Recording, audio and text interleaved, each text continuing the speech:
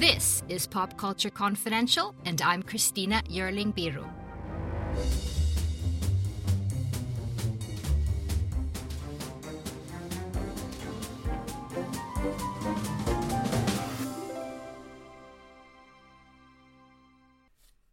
Hey guys, thanks so much for joining me again. I'm excited to talk to director Jason Hehir about his series that this week became the most in-demand documentary in the world.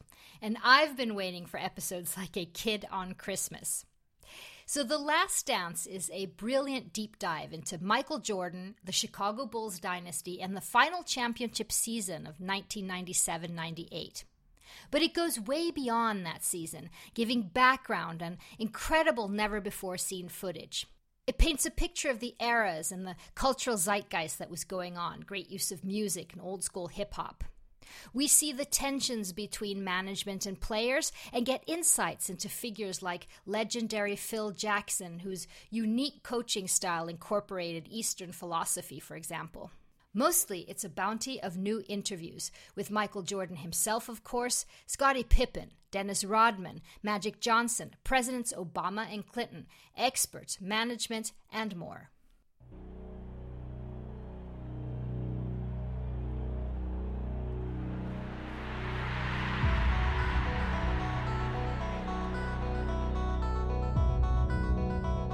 You guys not allowed?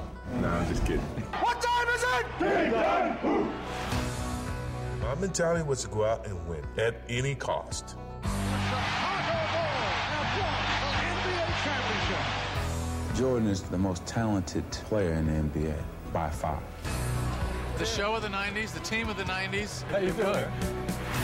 Whenever they speak Michael Jordan, they should speak Scottie Pippen. We created an image that people want to live up to. I think that's all you can hope for.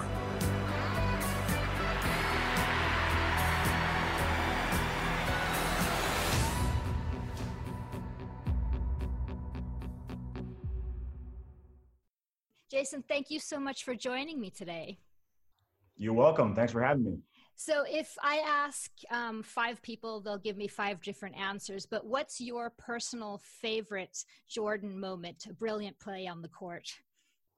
I have a soft spot in my heart for his 63-point game because I was there with my dad. I was 9 years old, and I was sitting up in the corner, way behind the Celtics bench. But my father brought me to that, and that's a memory that I'll never forget. Your movie dives into several of the great players in so many interesting ways. I was wondering if you could give me a comparison of what you learned of the mental approach, Jordan, Rodman, and Pippen. It's a good question because they're well, Jordan and Pippen became more similar, but Michael imbues the work ethic of everybody that he comes across, including me. Mm-hmm. Certainly his teammates. When Scottie came there, I think that he was happy just to be in the league. He certainly has a drive to get him. He had a drive to get him to the NBA. But he and Horace Grant came in together, and they were really immature, missing practice, going out every night, and just not having the kind of work ethic that Michael thought that they needed. So Michael really had to start cracking the whip after they lost those first couple of playoff series. Michael had no tolerance for any sort of laziness or irresponsibility anymore. So Scottie's work ethic became very similar to Michael's. Dennis, on the surface, would seem undisciplined and as a bit of a wild child, but the truth is that he's really an introvert, and that he is just as hard a worker away from the court as any of those guys. In fact, after the game, Michael and Scottie and everybody else would leave to go home. Dennis would stay to lift weights. He really was. If he wasn't at home watching movies with Carmen Electra, 50% of the time he was in the gym or at a game 45% of the time. The other 5% is the interesting part when he would go off to Vegas. His work ethic, it might be the most impressive because it's the least expected. You see Michael and you see that he's always polished and spiffed up and he's got his act together. Dennis, you think that you'd be lucky to get him to practice. You talk to any teammate of his from any team and they will tell you that when the ball was tipped and the first whistle was blown, he was the guy who was there, who was going to deliver every single time. And he's a Hall of Fame talent. At one point, B.J. Armstrong, I think he says something to the effect of that Michael Jordan never played basketball. He just knew how to win the game. He was like playing a different game from everyone else. Is that your take? Yeah, B.J. said that was a certain turning point in Michael's career, and it was after they had beat the Pistons, overcame them, and then won their first title. From there on out, it was Michael had figured out how to win. He is on a different plane when he's seeing the game and seeing his opponents. He knows when to strike. He knows when he can conserve energy. He knows when he can exert energy and put the game away. So, yeah, that was my take and continues to be my take. And the staggering notion is that he only improved that skill of his until 97, 98. So you could argue that peak Michael Jordan was not when he was at the peak of his physical powers, but when he was at the peak of his mental powers, which was 97. And he still was better than, 99% of the league physically. But at that point, he had figured out the ins and outs, and he had truly become, it's almost like a martial art. He had figured out the game of basketball and could defeat anyone who came in his path. But going back a bit, Detroit enforced something called the Jordan rules, which basically was just stop him. If he takes flight, stop him. How did he react to that? With a lot of frustration, but with a lot of discipline. He knows that if you let the opponent, especially if they're a bully, if you let them see that they're getting to you, then they've won. And they know where your soft spots are and where your weak spots are, and they can keep on pushing those weak spots and attack you there. I wish I had the same discipline when I was a kid growing up with two older brothers, because I remember my parents used to say the same thing to me: is don't let them know that they're bugging you. And I was never good at that. I'm still not good at that. But Michael knew that inherently, that he couldn't let them see him upset. And so that was his weakness, you think, his Achilles heel? I don't. I think that was his strength, is that he never let them get the best of him in that way. You could argue that it was Scotty's weakness, or it was Horace's weakness, is that they would clearly be upset and they would whine to the ref.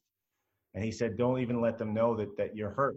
That's the way that they're going to beat you. So it took him a couple of years to imbue the rest of the team with that mentality. But when they did, they were unstoppable. Our biggest challenge is us. I am cursed with this mentality of competitiveness. Competition was an addiction. Every day was a battle. Dennis, get up here. Boom. They don't hear it, see Dennis for 48 hours. No matter what we did, it seemed like it was a story. Scotty was being selfish. When the trust is broken, it's sort of shocking. I never hated Scotty. 6 championships in 8 years. We were the greatest team ever. What time is it? I'm gonna ridicule you until you get on the same level with me. You're making a free run of me. It was his team. My mentality was to go out and win at any cost. So, of course, MJ became this incredible cultural icon. I mean, there's someone who says that before him, sneakers weren't even fashion. He was basically the most famous person in the world for a while. How did you see that fame changed him? It definitely did. I think that his image had been crafted so well. He had been raised so well, and his image had been so carefully crafted that I think he thought it was possible that he could be construed as a perfect person, that he could, upkeep this perfect lifestyle. And we'll start to see in episodes 5 and 6. 5 is kind of the rise to the peak of his fame. And then 6 examines the cost and the toll that fame can take. And it's impossible. None of us are perfect, and it's impossible to exude perfection at all times, because inevitably, especially in our culture, if you are seen as perfect, then people are going to try and poke holes. They're going to try and rip you down from that pedestal. It's what we do. We build up our heroes, and then we try and tear them down, because it's no fun to just watch them up there after a while. And when Michael had won a first championship and then a second and then a third, it became almost sport for journalists in the States, especially, to try and poke holes in that. So if he wants to go play blackjack with his dad in Atlantic City, take a ride for 2 hours the night before a game against the Knicks, it's perfectly legal to do so. And he certainly has earned the right to do that with his performance on the court. But the press didn't see it that way, and they want to make a story when sometimes the story is not there. So I think it frustrated him to the point where he finally, after the death of his dad, and he was really grieving that, he finally had no more time for it, and he had to step away from the game for a while. So that his fame took an enormous toll on him. Of course, with someone like that, a cultural icon of epic proportions, there's some barriers. You said at one point when you were making the movie that you're interested in really humanizing the person. What did you find interviewing him one-on-one? Well, I found it really refreshing to see that, if you put, probably you and certainly me, if you put an image of our mom and you heard her voice, you would immediately be taken back to that place in your childhood, especially if she's reading a letter that you've written before you've become a worldwide famous icon. So it was really refreshing to see him choke up when he saw his mom reading that letter, and to see the reaction that any of us would have. I mean, Michael cares about his family deeply, just like the rest of us do. And there's so many things that when you sit down and you have a relaxed conversation with him, you realize that there's a lot more that we have in common with some of our sports heroes than not.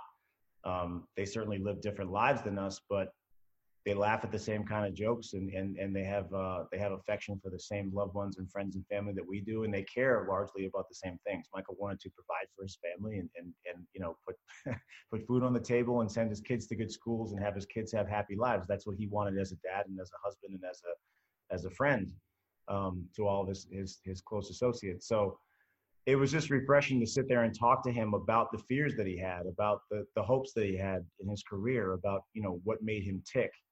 And as you said before, my goal with all of these things, especially the bigger the star, the more I want to humanize them and de-iconize them and make them into more of a human being than a bronze statue. One of the episodes is dedicated to Kobe. What did they mean to each other? A lot, and it was not evident to the public, even me, who had spoken to both of them about each other.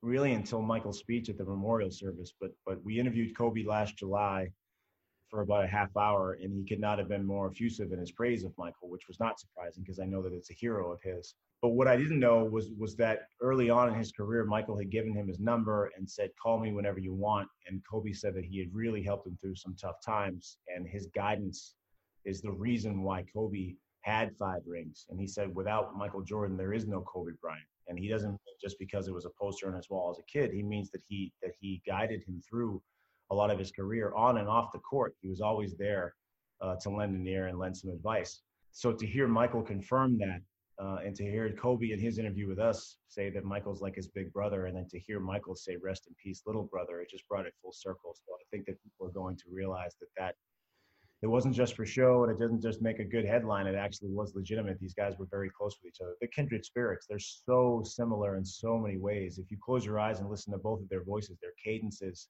their tones, the timbre of their voice, the way they walk, the way they play, the way they compete, they were so similar. So I really hope that people enjoy that scene. It's right off the top of episode 5 next week. I really hope people enjoy that as much as we enjoyed putting it together.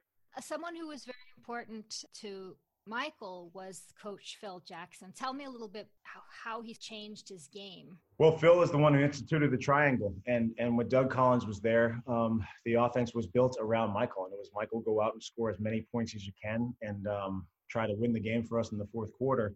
Michael averaged 37 points a game in 1986-87, which is astounding. And he could have probably scored 50 if he wasn't trying to pass and get his teammates involved. But a team like the Pistons can just focus on you, and if they're good enough defensively and you haven't fostered the talents of those teammates around you, you're not going to win because you can't score 100 points a game, and the other team can score 100 points, so you're not going to win. And Phil recognized that. And it's a credit to Michael that he said, okay, you know what? I'm miles more gifted than anybody else in this league offensively, but I am going to subjugate that talent for the rest of the team.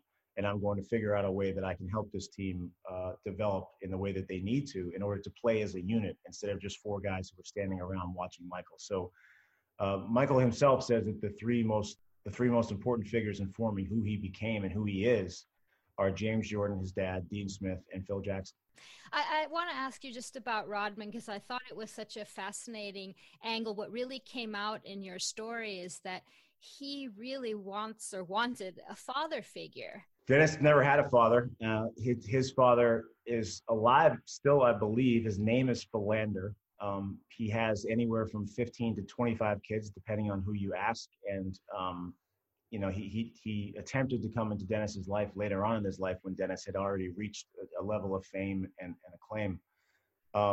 But you're absolutely right, is that a father figure, or maybe more specifically, an authoritarian figure or an authoritative figure, someone to keep him in line. Because I don't think that Michael was necessarily paternal to him, but he certainly revered Michael because Michael kept him on the straight and narrow. And Dennis knows that he has the proclivity to go off and do wild things, but he needs that structure. So Chuck Daly was that first figure for him in Detroit. And then when they broke up that dynasty, he was very hurt by that because he didn't understand the business of basketball. He just knew that the family was being broken up and that money superseded the love that he had for those guys. So that's where he kind of went off the deep end and became the Dennis Rodman that we know today.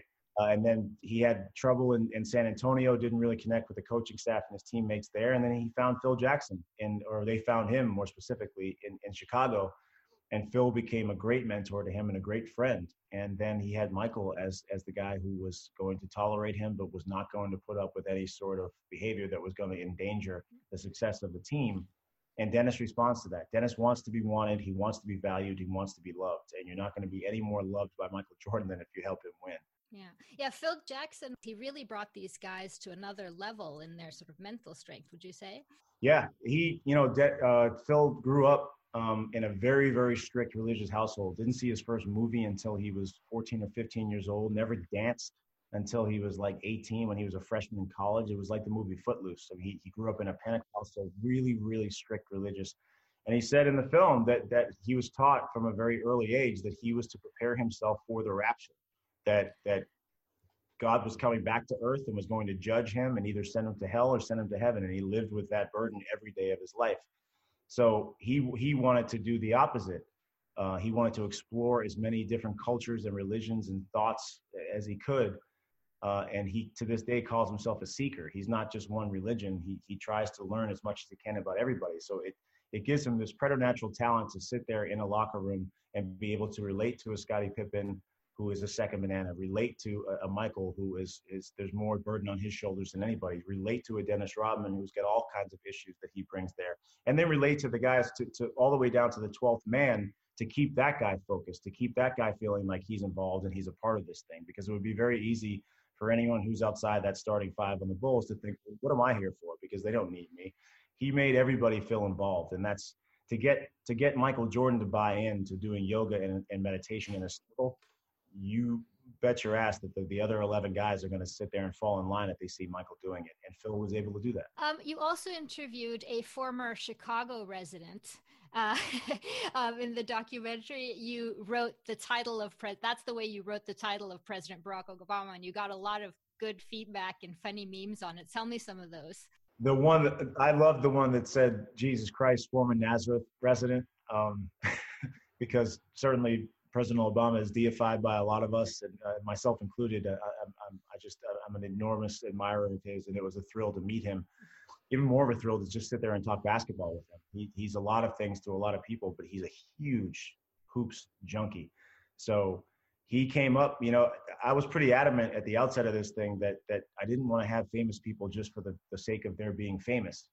Michael certainly is as or more famous than anybody on the planet. And if he calls, people are going to answer that phone and they're going to say, yeah, I'll be a part of this. But anyone can tell you that he was a spectacular performer. Anyone can tell you that the Bulls were a sight to see in the 90s.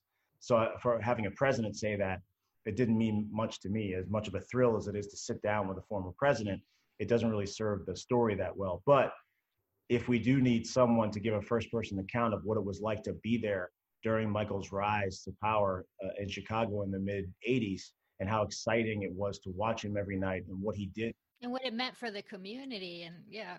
Then what better person than Barack Obama? That if you need a former Chicago resident, he's at the top of the list. So yeah. I was glad that people got that. That was just a little joke that we had inside. And people sometimes barely pay attention to graphics like that. But I was pleasantly surprised to see that took hold. Last question. What can we expect in the coming shows? This week you're going to see that Kobe story we talked about. There's two timelines here. There's the 97-98 season, so we're getting close to the playoffs. By the end of episode 6, we're going to be headed for the playoffs in that 97-98 season. And then the other timeline is the evolution of that dynasty. So you're going to see that the back-to-back championships and the famous shrug game that Michael had against the Blazers in '92. You're going to see you're going to see that fame take a toll on him and ultimately drive him away from the game for a while. You're going to see some tragedy befall him and his family with the death of his dad. And then we're also going to learn some more backstories about guys like Tony Kukoc and Steve Kerr and other players who played a huge role on those teams. So there's a lot. I really 1 through 4 is what I was knocking on wood to say. I just hope that people can make it through 1 through 4, because that's where a lot of our exposition and explanation come. But to me, 5 through 10 are where the series really comes into its own and takes off. So I'm excited for people to see it. Oh, we made it through. You don't have to worry about that. It's good. Thank you so much. Of course. Take care. Thank you so much to director Jason Hehir. The Last Dance is airing on ESPN or Netflix, depending on where you're watching from. It's 2 episodes every Sunday or Monday. And thank you so much for listening to Pop Culture Confidential. Please, if you have a moment, rate and review the show. It really helps others to find us. And please support the work by becoming a monthly or yearly member of Pop Culture Confidential Premium. We'll get extra bonuses and goodies and all that stuff. You'll find that at popcultureconfidential.supportingcast.fm. Thanks so much, and see you next time. Hello, and welcome to Guilty Greenie. I feel like we should start off this show by saying it's nearly impossible to be 100% sustainable given the current world we live in. How do you eat an elephant? One bite at a time. Not a great analogy for a vegetarian, but, you know. We're talking about sustainability, maybe not the best analogy. Don't eat the elephant is the first rule of the Guilty Greenie. There's your first challenge of the week. Avoid elephants.